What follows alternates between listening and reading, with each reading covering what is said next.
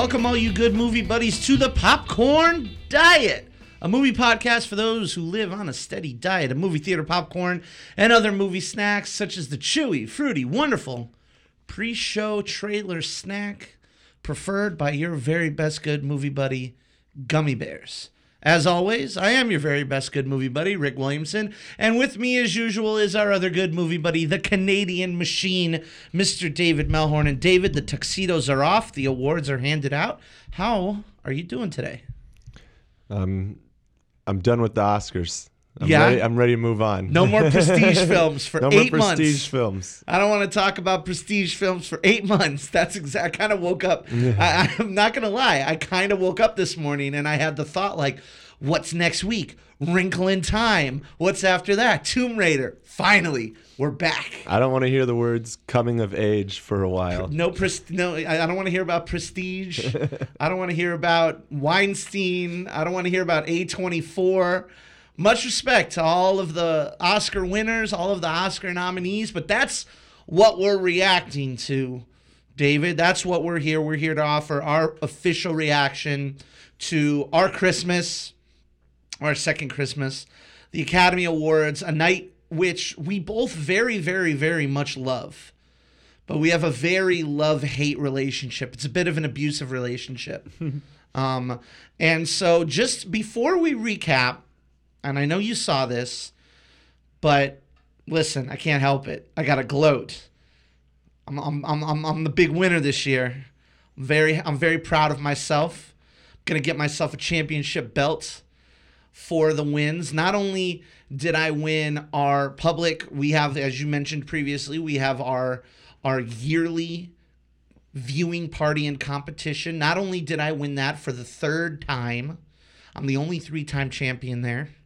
But when it comes to our head-to-head matchup on our predictions episode last week, I bested you by 1 point as well. For those of you who don't know, David's silence here is telling. He's a very competitive man. But I had to throw it out here. I got to gloat. I feel good. You got to let me strut a little bit. How do you feel about losing to me? Can I get your hot take reaction? Congratulations. A blind squirrel finds a nut. Thank you. It's gonna be a good year up on the top here, gloating about this. But aside from all of that, David, if I'm being completely honest, I don't feel like it was a night of that many surprises. Do you? Not really. Just in terms of winners. No, I mean, I think as far as winners, both of us predicted far. I think our average normally, I think we're somewhere around like 16, 17, and both of us, I mean, you were 20 and I was 19, correct? Right. So out of 24, that's pretty good. Yeah. So, I mean, that alone shows, I think, as much as we follow movies, usually it's unpredictable a little bit.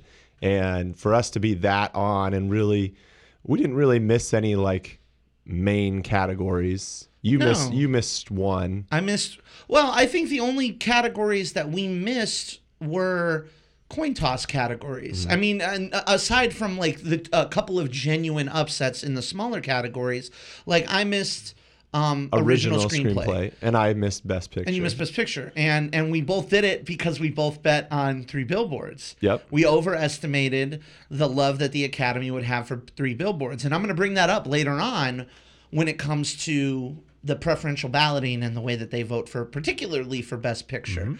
Mm-hmm. But, I should have seen Get Out coming. I don't know why I didn't do that. But I think probably that was one of the big surprises, I think, coming out of it was that 3 Billboards was this juggernaut through the awards season. I mean, it won everything. It won the Golden Globes. It won the SAG Award. It won the BAFTA. I mean, it was coming in with a big head of steam. And so to see it only grab the 2 acting awards, I thought was a little bit of a surprise. Well, and I think in hindsight, had we, and I think the only reason this kind of threw us off a little bit was because of the history with Argo. But right. I mean, one of our early indicators that maybe the Academy wasn't going to give 3 Billboards as much love was the fact that it didn't get a nod for Best Director, a nomination even for Best Director. Great point. It was really hard. I mean, it was disqualified from winning a Writers Guild Award.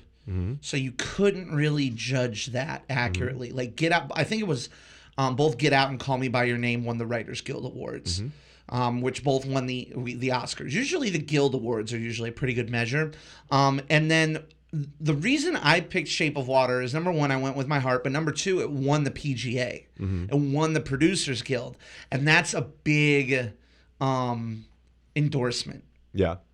So that was a little bit of a surprise, I guess. The other big surprise, again, wasn't that big of a surprise because it's for visual effects, but no Warp for the Planet of the Apes love. I mean, one that I think across the board, you had it exactly right in our predictions episode where you said 1A and 1B is Planet of the Apes and Blade Runner. Yep. So you had it obviously exactly right, but like, I mean, do you think that the Academy members in general think that performance capture is like cheating somehow? Like, obviously, there has to be some explanation for how one of these films hasn't won. There's got to be something that they have against it, because one could say, well, maybe people don't, if you were to look visually at the two films, the common person like myself would say, technically, Blade Runner probably looked more difficult to pull off from that standpoint. But that's from someone who maybe doesn't know all the aspects that go into what they did. And even just, I think because it's the third movie in a franchise, like you take for granted how good Caesar looks and how good that is all done. Like, and so I think that may have played against it a little bit. But I mean, I also think, you'd think coming in a technical category where technical people vote on it in the way that Academy does it, you'd think that it would win. But I mean, you look at, the visual effects awards are usually split between sci-fis and it's funny. I almost split the visual effects awards between movies that have to do with science fiction or movies that have to do with animals. Like, those are literally the two. Every once in a while, there's a little outlier like Hugo, which didn't really have to do with either of those. But like, you look at The Jungle Book. Okay, that's animals. You look at Ex Machina. Okay, that's sci-fi. You look at Interstellar, sci-fi. Gravity, sci-fi. Life of Pi, animals. So, I mean, again, this kind of brings it back to the main point here. But, those apes are photoreal. Like, they're photoreal. Well, and it's crazy to me, too, that it can be nominated 3 times for each of its movies in the trilogy and never win. And I would argue that of the 3 years it was nominated, this was probably it went up against the most difficult movie that it went against. Blade Runner 2049, I would in most years have picked the winner outright easily. I think back in 2014 it lost to Interstellar, which great movie, but I mean, I don't know that I'm going to say it had better effects than what went on in Planet of the Apes. And then in 2011 it lost to Hugo, which was a little surprising to me as well.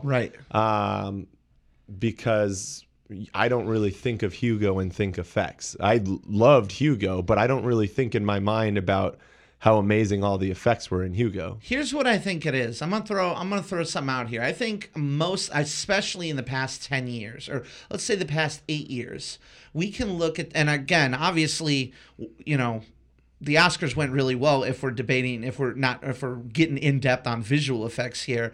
But if you look at the last 8 years, almost every single winner of the award, with the exception of Ex Machina, was like a prestige film. Maybe The Jungle Book too. But like Interstellar, that was up for a bunch of awards. Gravity won a bunch of awards. Life of Pi, Hugo, Inception. Hell, going all the way back to Avatar, Curious Case of Benjamin Button. And then, pretty much before that, it was visual effects. There was just, okay, what's the best one? It just feels, it's weird to me. It's weird to me because on one hand, I love Blade Runner 2049. I think it's absolutely gorgeous. On the other hand, like, again, to fit my own personal narrative, I can't help but see that they managed to even give the visual effects Oscar to the film that grossed the least amount of money out of all 5. Yeah. Well, and I don't. It's interesting. Obviously, he's not named on it, but obviously, when you think of visual effects with War of Planet of the Apes, you think Andy Serkis, and it's like, right. What does this dude got to do to get some recognition? He's gonna get a special award at some point. Like, it's gonna happen. Like they just gave. Do you think it lessens the significance of the special award when you've never gotten an actual award? No, I don't think so at all. I take, for example, some of the people who've gotten honorary awards recently, such as our boy, good friend of the podcast, good movie buddy, Donald Sutherland, got one this year, got an honorary award, considered to be one of the best actors who's never won an award. See, same thing with Jackie Chan. To me, I'd just be pissed off. I'd be like, oh, right. You can give me an honorary award, but I've never done anything that's worthy of actually winning the award. I think that brings up, other conversations about, the genres and everything. Like Donald Sutherland wasn't always a guy who played it completely straight. That motherfucker was in Invasion of the Body Snatchers. He was in Animal House. Same thing with Jackie Chan. Like Jackie Chan ain't getting nominated for any acting awards.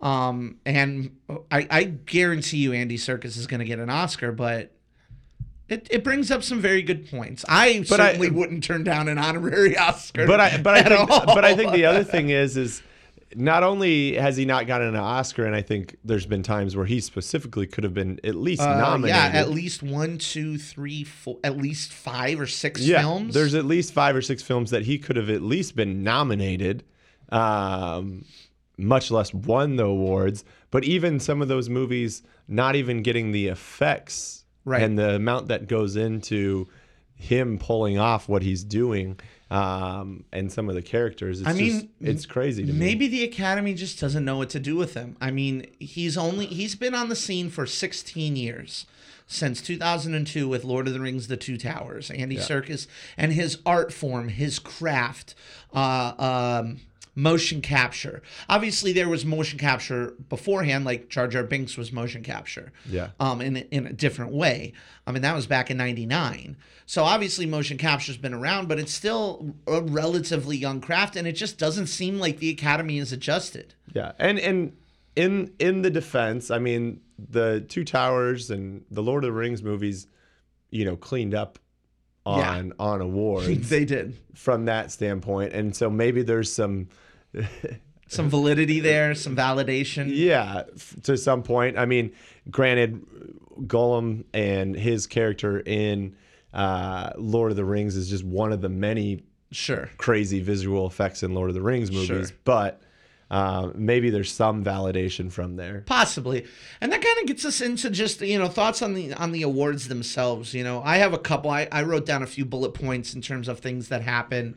Number one, we had a pretty even awards distribution this year. I know that I talked about previously how much I missed one big dominant winner. It didn't feel like this year was going to be it. It just came in feeling like they were going to be pretty evenly sparsed, and they were. I mean, fortunately, the Best Picture winner won the most awards. I always like that. Okay, this is the Best Picture. It should win the most awards, and it won 4. It won Director, it won Score, and it won Production Design and Picture, right? I'm down with that. I love it. Not to mention the fact that finally a Best Picture and Best Director scored for the same movie again, which has been a rarity in the past decade. How do you feel about that even distribution? Are you okay with it? Do you feel like some should have deserved more? Are you pretty happy with the way everything it followed pretty much what we predicted? Yeah, I mean, I think there was a lot of, great movies that and there wasn't any clear-cut favorite, and so I think that's reflected in who won. I think all the Best Picture nominations were flawed in some way. Not from the standpoint of the movies were bad in one area or another, but from a shoe-in to be Best Picture, they were all flawed in some way, and maybe Shape of Water was the least flawed of them. But I think there was no arguing that Dunkirk of the Best Picture nominations was the most technical of those movies. I know yeah. Shape of Water, obviously had a lot into it, but I would still argue that Dunkirk had a whole lot more from a technical aspect that went into it, especially on an editing side. Fortunately, it won all those technical awards. Exactly. And I think you could easily argue that the best acting from the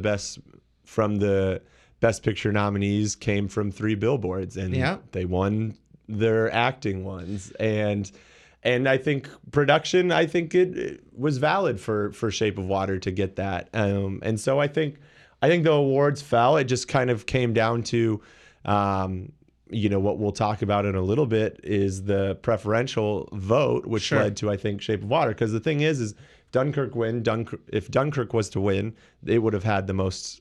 If it would have won Best Picture, it would have had the most awards. Yep. If Three Billboards would have won, it would have been in a tie with Dunkirk and Shape of Water. Yep. So, I think the awards reflected the type of year it was for movies, in my opinion. Sure, I agree. And I think that, I wouldn't, I think one of the biggest kind of narratives coming out of it is how Lady Bird didn't win anything. And that's, I get it. It's a favorite movie for a lot of people, and to see it get shut out sucks. But who are you going to replace? I think if anything, if I had to make one call, and this is not an easy call to make, but if anything, I would have switched supporting actress, and I probably would have given it to Laurie Metcalf instead of Allison Janney. Taking nothing away from Allison Janney. She's phenomenal. Taking nothing away from her. But I would have at least given Lady Bird something, but you can't do it. Well, and I think the thing that Allison Janney had going for her is that the Academy showed time and time again that if you have if you do an amazing job at a actual, and this wasn't quite your traditional biopic, right? But if you do an amazing job at representing an actual person and pulling that off, and it's a memorable performance, it's almost always a shoo-in. Look at Gary Oldman winning Best Actor. That was playing Winston Churchill to a T, things like that. Right. Everybody Everybody seems to get rewarded if you do a memorable performance of doesn't matter if they're a big name or a non-big name. Right. The Academy and Acting Awards love themselves some biopics. For sure. But at the same time, it's exciting that guys like Daniel Kaluuya could get nominated for being in a horror film. Sure. It's great that somebody like, Sally Hawkins can get nominated for playing, a deaf woman who fucks a fish man. That's cool. I'm into it, maybe not as into it as that may have sounded. But it shows that there's, diversity is possible. There are a lot of firsts this year. And we just got to, it's a hell of a year for first time winners. You got Jordan Peele coming in and winning an Oscar. That's amazing. Gary Oldman, as you said, finally winning an Oscar. Roger Deakins, after 14 nominations. That guy did the cinematography for Shawshank, for Skyfall. That guy is an artist, and he finally got recognized. And then, of course, David, before I mention our last name, let me just mention some people who have not won an Oscar. Johnny Depp, no Oscar. Edward Norton, Ian McKellen, Liam Neeson. Alan Rickman never got one. Hell, even if we go to directors like Terry Gilliam, David Cronenberg, Paul Thomas Anderson still hasn't gotten one. David Lynch never got one. David Fincher never got one. But as you and I predicted, Kobe fucking Bryant now has an Academy Award. It's true. Did you hear? The Academy loves them some Lakers. Did you hear? I'm gonna steal this bit from them, but did you see the Ringer talking about somebody had tweeted? I apologize, I don't have the correct reference there, but somebody tweeted that Kobe just created a new awards. Are you familiar with the EGOT, right? Mm-hmm. Emmy, Golden Globe, Oscar, and Tony. Somebody said that Kobe is now the first winner of the LMFAO, which is It was MVP, league champion, F was Finals MVP. A was an All-Star. And then O was Oscar. Yeah. So it's only basketball players can win an LMFAO now. But Kobe Bryant has it. Fucking crazy. Do you think he deserved it? I mean, it's in a category that, let me just call it how it is, I don't really care about. I mean, it's an animated short. I think it was one of the few times where we didn't have like an obvious winner from Pixar. Sure. I mean, normally you're just basically what was in front of the Pixar movie this year, and let's just hand it the award. There wasn't anything super memorable from them. And the fact of the matter is Dear Basketball, Pixar contributed to anyways. So did they? I think so. Okay. I think he teamed up with one of the guys from Pixar. Probably. That probably makes sense. You knew LA wasn't going to give up the chance to give Kobe an Oscar. Absolutely. So that kind of brings me to one of the main things that I wanted to talk about. I figured now is as good a time as any. Obviously, we have kept bringing this up throughout our Oscar coverage, and I'm going to keep bringing it up because this is sort of my social cause, which is kind of fucked up. Like, I fully recognize that my priorities are out of whack here, and there are way more important things happening out in the world in terms of equality and representation and inclusion and whatnot. But I'm over here, and I'm gonna fight the good fight. I still think we have a long way to go for genre representation in the Oscars. I think that, you look at the genre films that were nominated, and obviously there were some big strides made this year.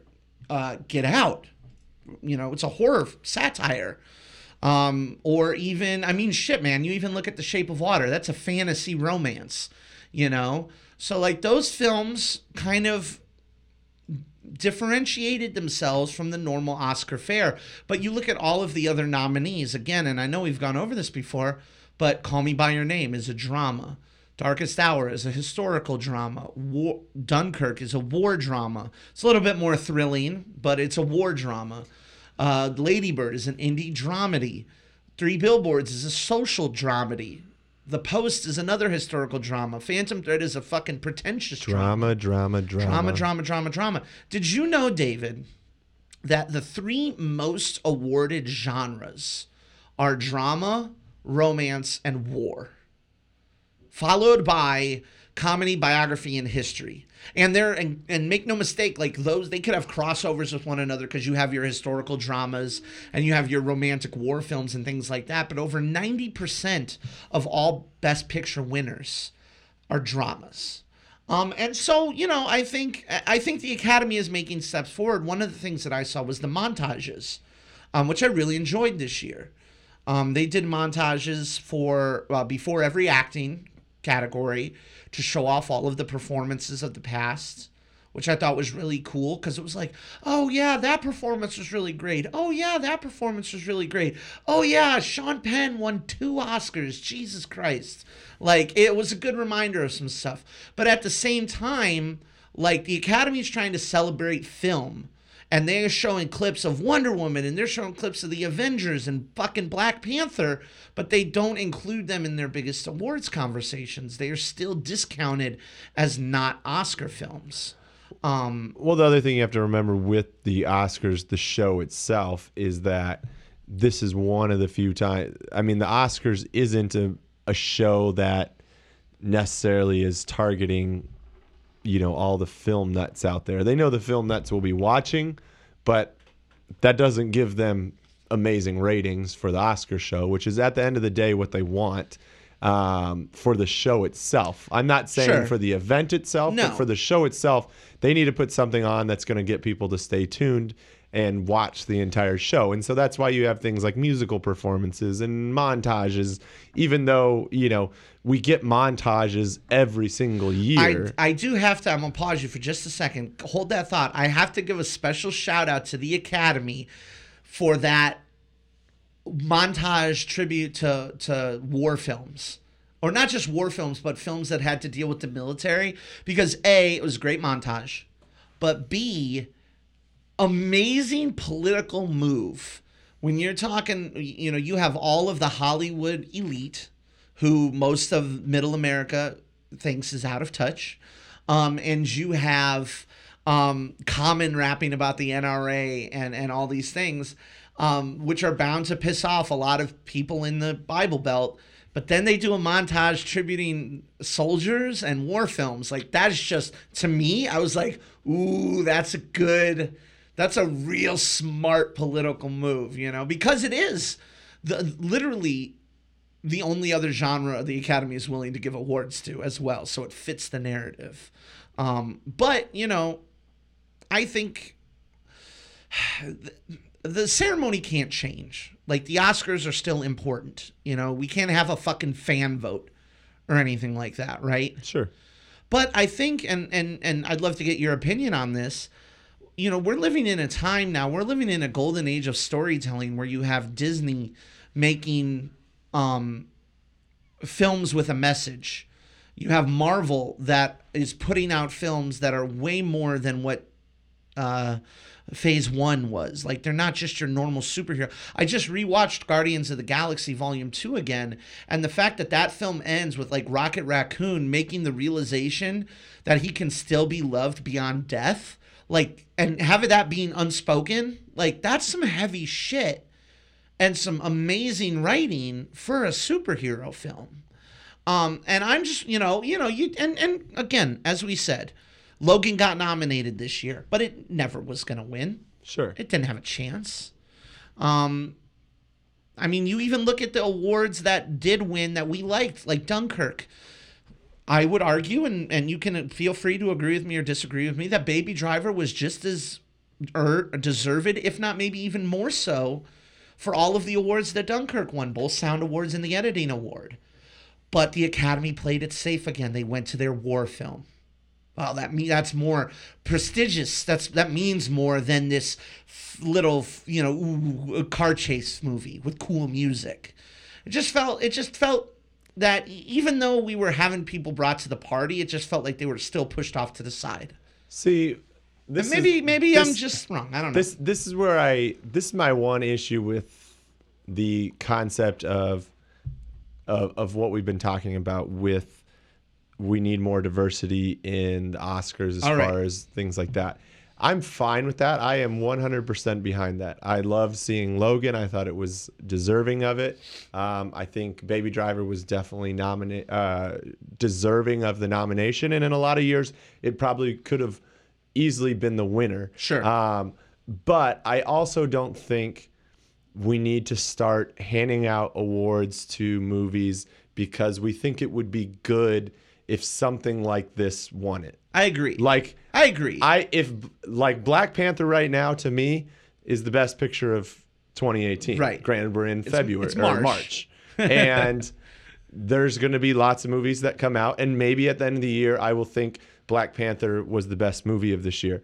But I also don't think at the end of this year we should say, you know what, let's give Black Panther the award because we need to give, society needs Black Panther to win this. It does in many different ways, though. It's the equivalent of where we're going in society with participation ribbons and garbage like that. Where it's if I want to win an award, if I was in a competition, if I want to win an award, I want to win it because I was the best. I don't want to win it because they say, you know what? He's been trying for 12 years and he just, he deserves it. Yeah. Let's give it to him. I don't want to be handed an award because they don't want to give Meryl Streep another award. Sure. I want to do it because I legitimately was better than Meryl Streep if I was an actress. That's kind of where I'm at with it. So I respect that. I think it's great to continue to think outside the box, but I don't think we need to sacrifice actual quality and what is the best film of the year. Now that's okay. Now when it comes to winners, you're right. I'm going to walk my shit back a little bit because Dunkirk is 100% deserving over Baby Driver. Like, I'm fine with that, right? But, like, I'm talking more about nominees. Sure. I'm talking more about, you go back to 2009 when they first reinstituted the 10-picture system. You had Avatar, the biggest film of all time at the time. You had Blindside, a crowd-pleasing drama. You had District 9, a fucking weird-ass sci-fi movie. You had Inglourious Basterds, which was an insane Tarantino movie. You had Up, which was a gigantic animated Pixar film. But then you had the small films like Precious and An Education and A Serious Man. And ultimately, shocker, a war film won The Hurt Locker, a film I love, a film that I have no problem winning Best Picture. But more people watched that because they recognized the films, and more people felt like they're included in the party. And I'm not just talking about, viewers of the awards. I'm talking about genres. I'm talking about artists. I'm talking about directors and things like that. Like, all I'm saying is I personally think we should go back to the 10 Best Picture system. I think this best out of 10 or 5 to 10 is bullshit. And all I'm looking for is just more genre diversity in the Best Picture nominations. Sure. Like, I mean, and we'll talk about some of the stuff that came out, but like, I don't think it's that hard of a stretch. I mean, the Best Picture category is a film that has had, or is an award that has been, Star Wars was nominated for it, Jaws was nominated for it, The Sixth Sense, The Fugitive, all the Lord of the Rings films. There's precedent there. Sure. And I just feel like the Academy has been slipping back into this, it has to be important and tiny and whatever. Sure. Now, one could make the argument that the fact that they gave The Shape of Water the Best Picture this year shows that they're willing to go outside the box. That's exciting. It's kind of been a teeter-totter. Sure. But I mean, Shape of Water didn't make a ton of money this year either. No, but it is the highest grossing Best Picture winner in 6 years. Sure. And it's only made $57 million. Yeah. So it is the third, I believe, it is the third highest grossing Best Picture nominee. But don't you think that's one of the issues that the Academy, has to balance from the standpoint of, you keep handing them to movies that you're 98%, I would venture to guess, if not more, that's watching the Oscars has not even seen. Right. Maybe they've read about, seen a commercial for, all of that. Right. But, at the end of the day, they're like, eh. I mean, I was sitting next to your mom at the Oscar parties last night, one of them. And they were going through the names of them, and she's like, I haven't seen any of these. No, and shouldn't even know of them. Yeah. Half the people at the Oscar party didn't even know what they were. So, I mean, I think that's always going to be your issue. Again, I don't think you just put in movies for sake of, hey, let's get a popular one in there. Of course. But I think you could easily expand your criteria from the standpoint of, okay, and in this year I actually didn't have a whole lot of issues with many of the names that were nominated. No. I think there's definitely some that you could sub out. I think they definitely missed a chance to put like a movie like Wind River in there, especially when you've got 10 nominations that you could have and you don't use them all. If we want to follow, so the reason I don't track box office is because box office is bullshit. Audiences will go see any old stupid thing. The reason I treat it with genre is because there are certain genres that are more popular. So, for example, you could have taken out Phantom Thread and The Post and put in Logan and Wonder Woman.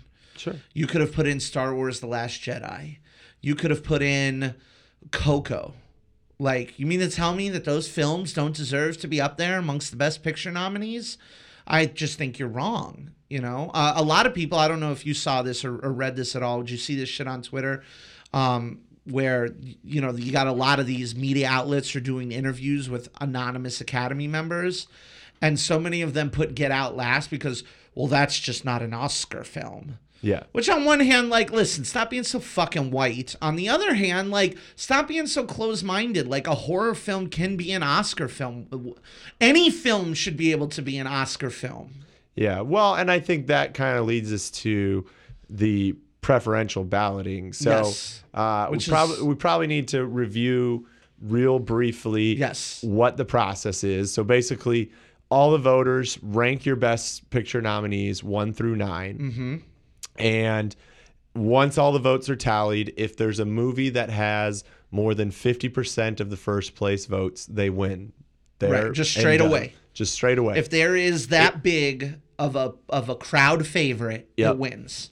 And if there's not, so say something's at like 40% but doesn't have 50%, Right. they then go to the last place film and basically get rid of its first place, basically get rid of that movie and look at what the people that put that movie as first place put for their second place. And then they distribute it. And then they distribute those out again. If they're still not at 50%, then they would go to the third place, or I guess at that point, the eighth place film. They would get removed, and everybody at second place would get distributed. Exactly. And in some cases, if and I'm sure there are those Oscar voters that their 1 and 2 were the 9th and 8th most popular, then you might move down to the third place votes on those ballots. But if you get to the final 2, actually, I will say goldderby.com, which is a website that we've used to kind of do our own little tracking and stuff this year.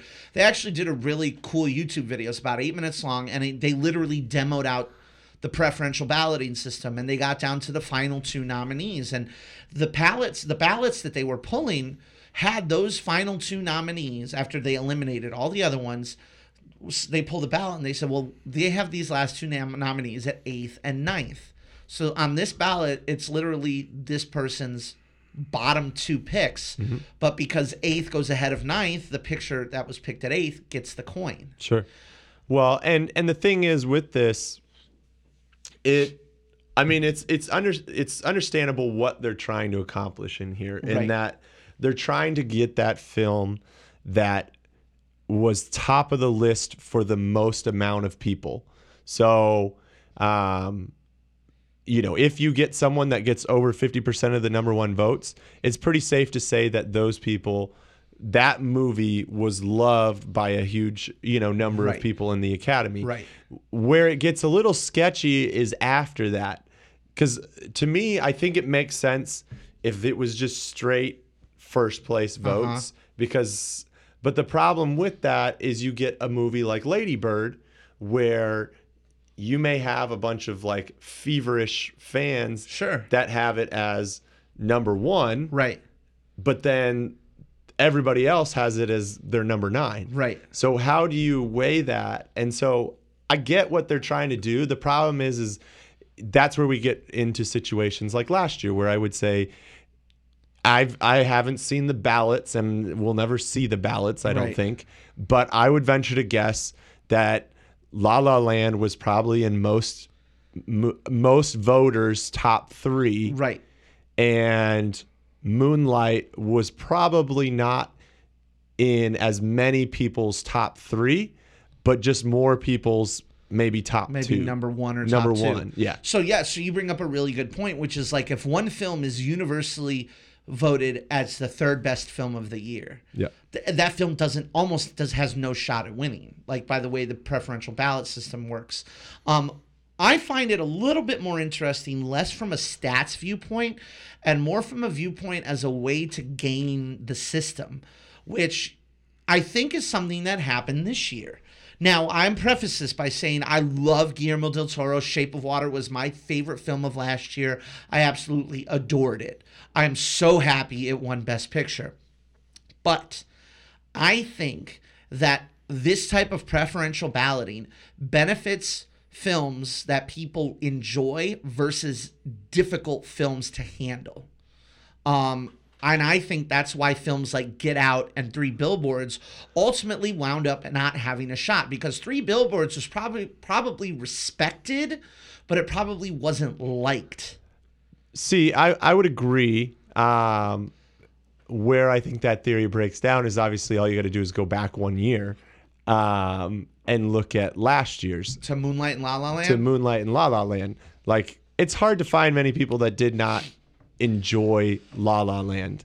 Well, also, I mean, to counter your argument, last year was the birth of the Oscars So White. It was right after that. Sure. Like, they were in the mood to make political, decisions and shit like that. Like, it's interesting. I think Well, ultimately my point is that it's interesting. See, well, and here's where the Academy would never do this, but I think it would be absolutely fascinating if they would release the actual vote tallies. Like, show us like who led in first place. Right. And how we got to the point that we did. Right. And I honestly, while I think they would get crap over it when the common person sees, what the heck, like 3 Billboards got more first place votes than Shape of Water. Why did 3 Billboards not win? Right. Or whatever the case because may be. Shape of Water got more second place votes. Yeah. Because there was tons of people that didn't like 3 Billboards because you had a racist person getting redeemed in the story or whatever the controversy was around it. And that's the thing is, I bet you 3 Billboards, it was either first or last. Like, I bet you nobody put it in like 3 to 6. Yeah. Because that's a divisive film. Either you're all in on it or you're all out on it. I think the same is true of Get Out. Well, and I think even like a Lady Bird. Exactly. I mean, I could see lots of people either being a huge fan of it or saying it's a good movie, but it's not my top for an Oscar. Like, it's not right. It's not in the top for an Oscar Best Picture winner. But The Shape of Water, not only is it Guillermo del Toro, who's beloved in Hollywood, not only is it a culmination of work from a crew of people who are beloved in Hollywood, actors. That's another thing to consider, is it had 3 acting nominations, and actors make up the biggest chunk of the Academy. They make up almost 20% of the Academy. And so I think that, from the preferential approach, I think you are more likely to see Shape of Water get a 1, a 2, or a 3. I would be very shocked if anybody put Shape of Water at a 9. I would be surprised. Then again, it's my opinion. I'm sure there are people in the Academy who fucking hated it. And this is where it gets to my biggest frustration with the preferential balloting is just that it's all preferential, and and granted, no one ever said the Academy is supposed to represent the people. Sure. And they have other awards for those purposes. But at the end of the day, it's like, I don't like the fact that, like, and I think Shape of Water was very well deserving. And I love Del Toro as well. Right. But, like, I'd hate to think that, like, someone in their mind said, you know what? I'm going to give it to Shape of Water because I think Del Toro deserves it, like that kind of thing. Like, sure. That shouldn't be how it's done. But the fact is, we're all human. And that's, if you're picking between 2, if you say, Shape of Water or Dunkirk, or Shape of Water or 3 Billboards, right. Del Toro deserves one. That's how Gary like Oldman kind of won. thing. Like, Gary Oldman gave a fantastic performance. I can make the argument that, Timothée Chalamet's was better, or Daniel Kaluuya's was better. I can make the argument. That's all I'm saying. But, that's neither here nor there. Ultimately, I think we're just talking about an award show that for the first time in a while, I don't know about you, but I was really happy with. I thought it was appropriately distributed. I thought it had some really great first-time moments, like I said, with Jordan Peele, with Gary Oldman, and with Guillermo. Like I said, Guillermo's beloved in Hollywood. That guy wears the heart on his sleeve.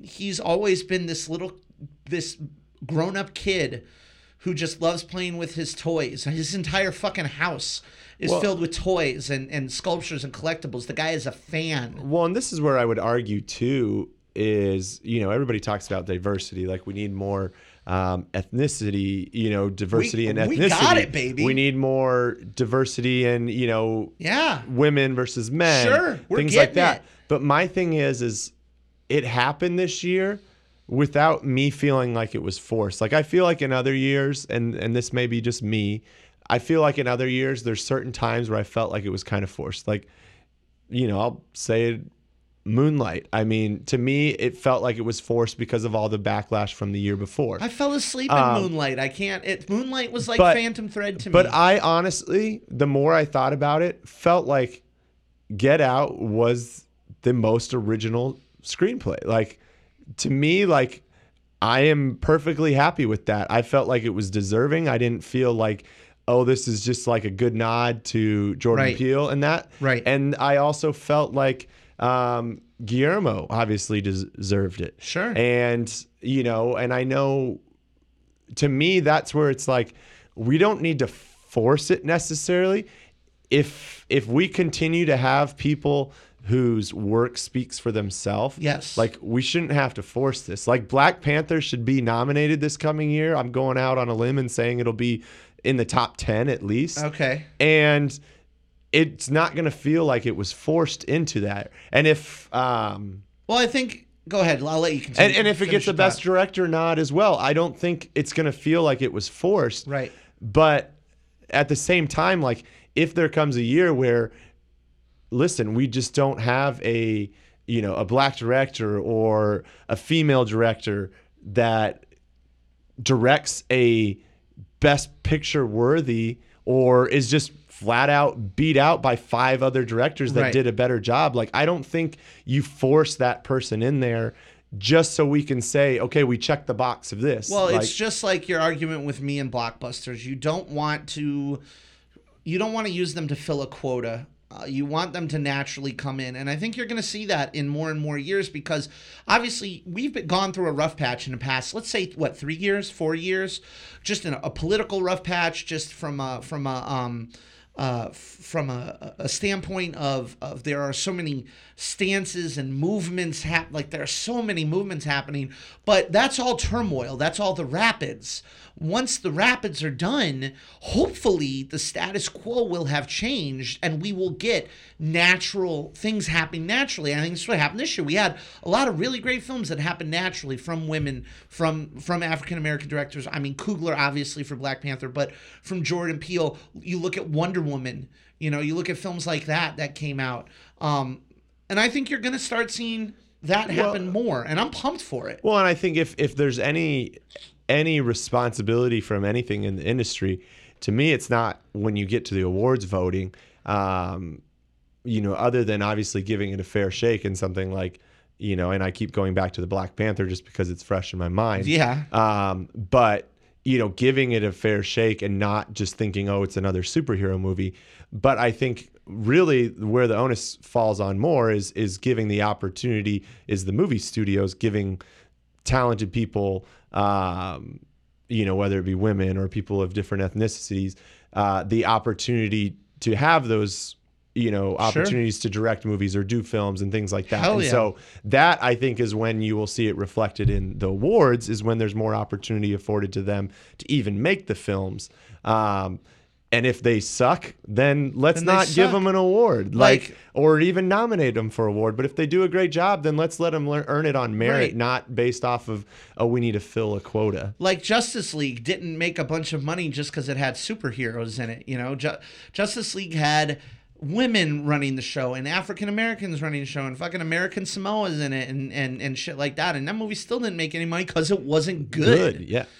So I think you and I both agree. I think if this diversity can come naturally, both in the talent involved and in the genres that are being produced, then hopefully you and I will both be happy. Yeah. And I mean, as I said, obviously this year's really, really fantastic. But you brought up a really good point, David, or you brought up one last thing that I want to wrap up with, which is you said Black Panther's best film of the year right now. And granted, we are only in March, but I wanted to do, obviously, we did our very first Oscar predictions, I think, in August of last year, which were way early, way too early. But I want to do right now, as we end this, the Oscars are like the Super Bowl of the previous year. Even though we're in March, we finally are putting the cap on 2017, and we get to look to 2018. So I want from you, and I know I asked you this ahead of time, we want to do the way, way, way too early Oscar predictions for Best Picture right now in March of 2018. Give me 5 films that you think can be considered. And if you know what they are, give us a little like why, like who's involved. Well, I'm going to give a couple that are just from from my own instincts and Okay. thoughts, and then some others from research. In that it just seems like kind of like we did with some of the movies this year. Obviously, a lot of the ones that we thought would be shoo-ins to be nominated did not end up. Some of those being Your Florida changes. Project. We talked about The Current War, which is still MIA, and we don't know where it went. We don't know where it went. But for me, I think you got to look at The Irishman, Scorsese coming back, all the names and the people being reunited in a movie that I also think may break another barrier in the fact that isn't Netflix distributing that? They are. So will we finally see, someone like Netflix break through that barrier? Which Possibly. It may be still early for, but if Scorsese and the actors that we have a part of that can't break through, then I don't know who is going to break through. But I think some of the ones that you'll also talk about, which will be interesting to see, you have ones like Don't Worry, He Won't Get Far on Foot, which great title, number one. Is a great title. It has Joaquin Phoenix, Jonah Hill, Rooney Mara, who are all, big name, big talent people. Gus Van Sant. Yep. And so that's obviously it's a biopic about an artist. Hey. So biopic Artists, Oscar people, dramedy, yeah, all of it. So it seems to check a lot of the boxes. You also have, your favorite studio in A24 picking up a movie called 8th Grade. Okay. And it sounds like a coming of age story. Is it a coming of age story? It's Bo Burnham's directorial debut about a teen girl on the verge of exiting middle school. So it sounds exactly like an A24 film and exactly like a movie that Bo Burnham though, that's interesting. That's like, obviously Bo Burnham is not on the level of like a Kumail Nanjiani or somebody like that, but that's the same thing. Like you have like this comedian coming out and making a indie film. That could be interesting. Yep. Okay. You have, obviously you got Wes Anderson's Isle of Dogs, which a lot of people are thinking, but that would probably be more on the animated side. I don't think it would be. You never know. You never know. If we can, shit, man. If we have to have a Wes Anderson animated film nominated for Best Picture, I'm fine with it as long as we get like some animated film recognition, But I'll give you two more, and both of them, just by their description, just scream Oscar bait to me. All right, so you got Joel Edgerton directing Boy a movie. Erased? Boy Erased. Okay, I had that one tapped. The drama about a Christian man who goes through gay conversion therapy. Yep. And it's got Lucas Hedges, Nicole Kidman, and Russell Crowe. Yep. If that doesn't scream Oscar bait to you, I don't know what will. And then you have Focus Features. Then you have. Although, again, some love for our boy Joel Edgerton. No, and it's not to say that it couldn't end up being a it could be fantastic, movie. but it just, as we're reading it out, like it checks off all the fucking boxes. Yeah, if you're wanting diversity and change in what's going to be nominated, this checks off all the boxes of what they would normally pick. Exactly, and then you got Brad Pitt and Plan B coming out with a movie called A Beautiful Boy. Okay. With someone who I would say got a lot of momentum from this year. Not to say that will carry on to the next year, but it's got Timothée Chalamet, your boy. Okay. And Steve Carell, and it's like a father-son drama. So it seems like almost like, another one of those type of films. Okay. But yeah, so those are some of the ones I would say. I still come back to Black Panther, and I think.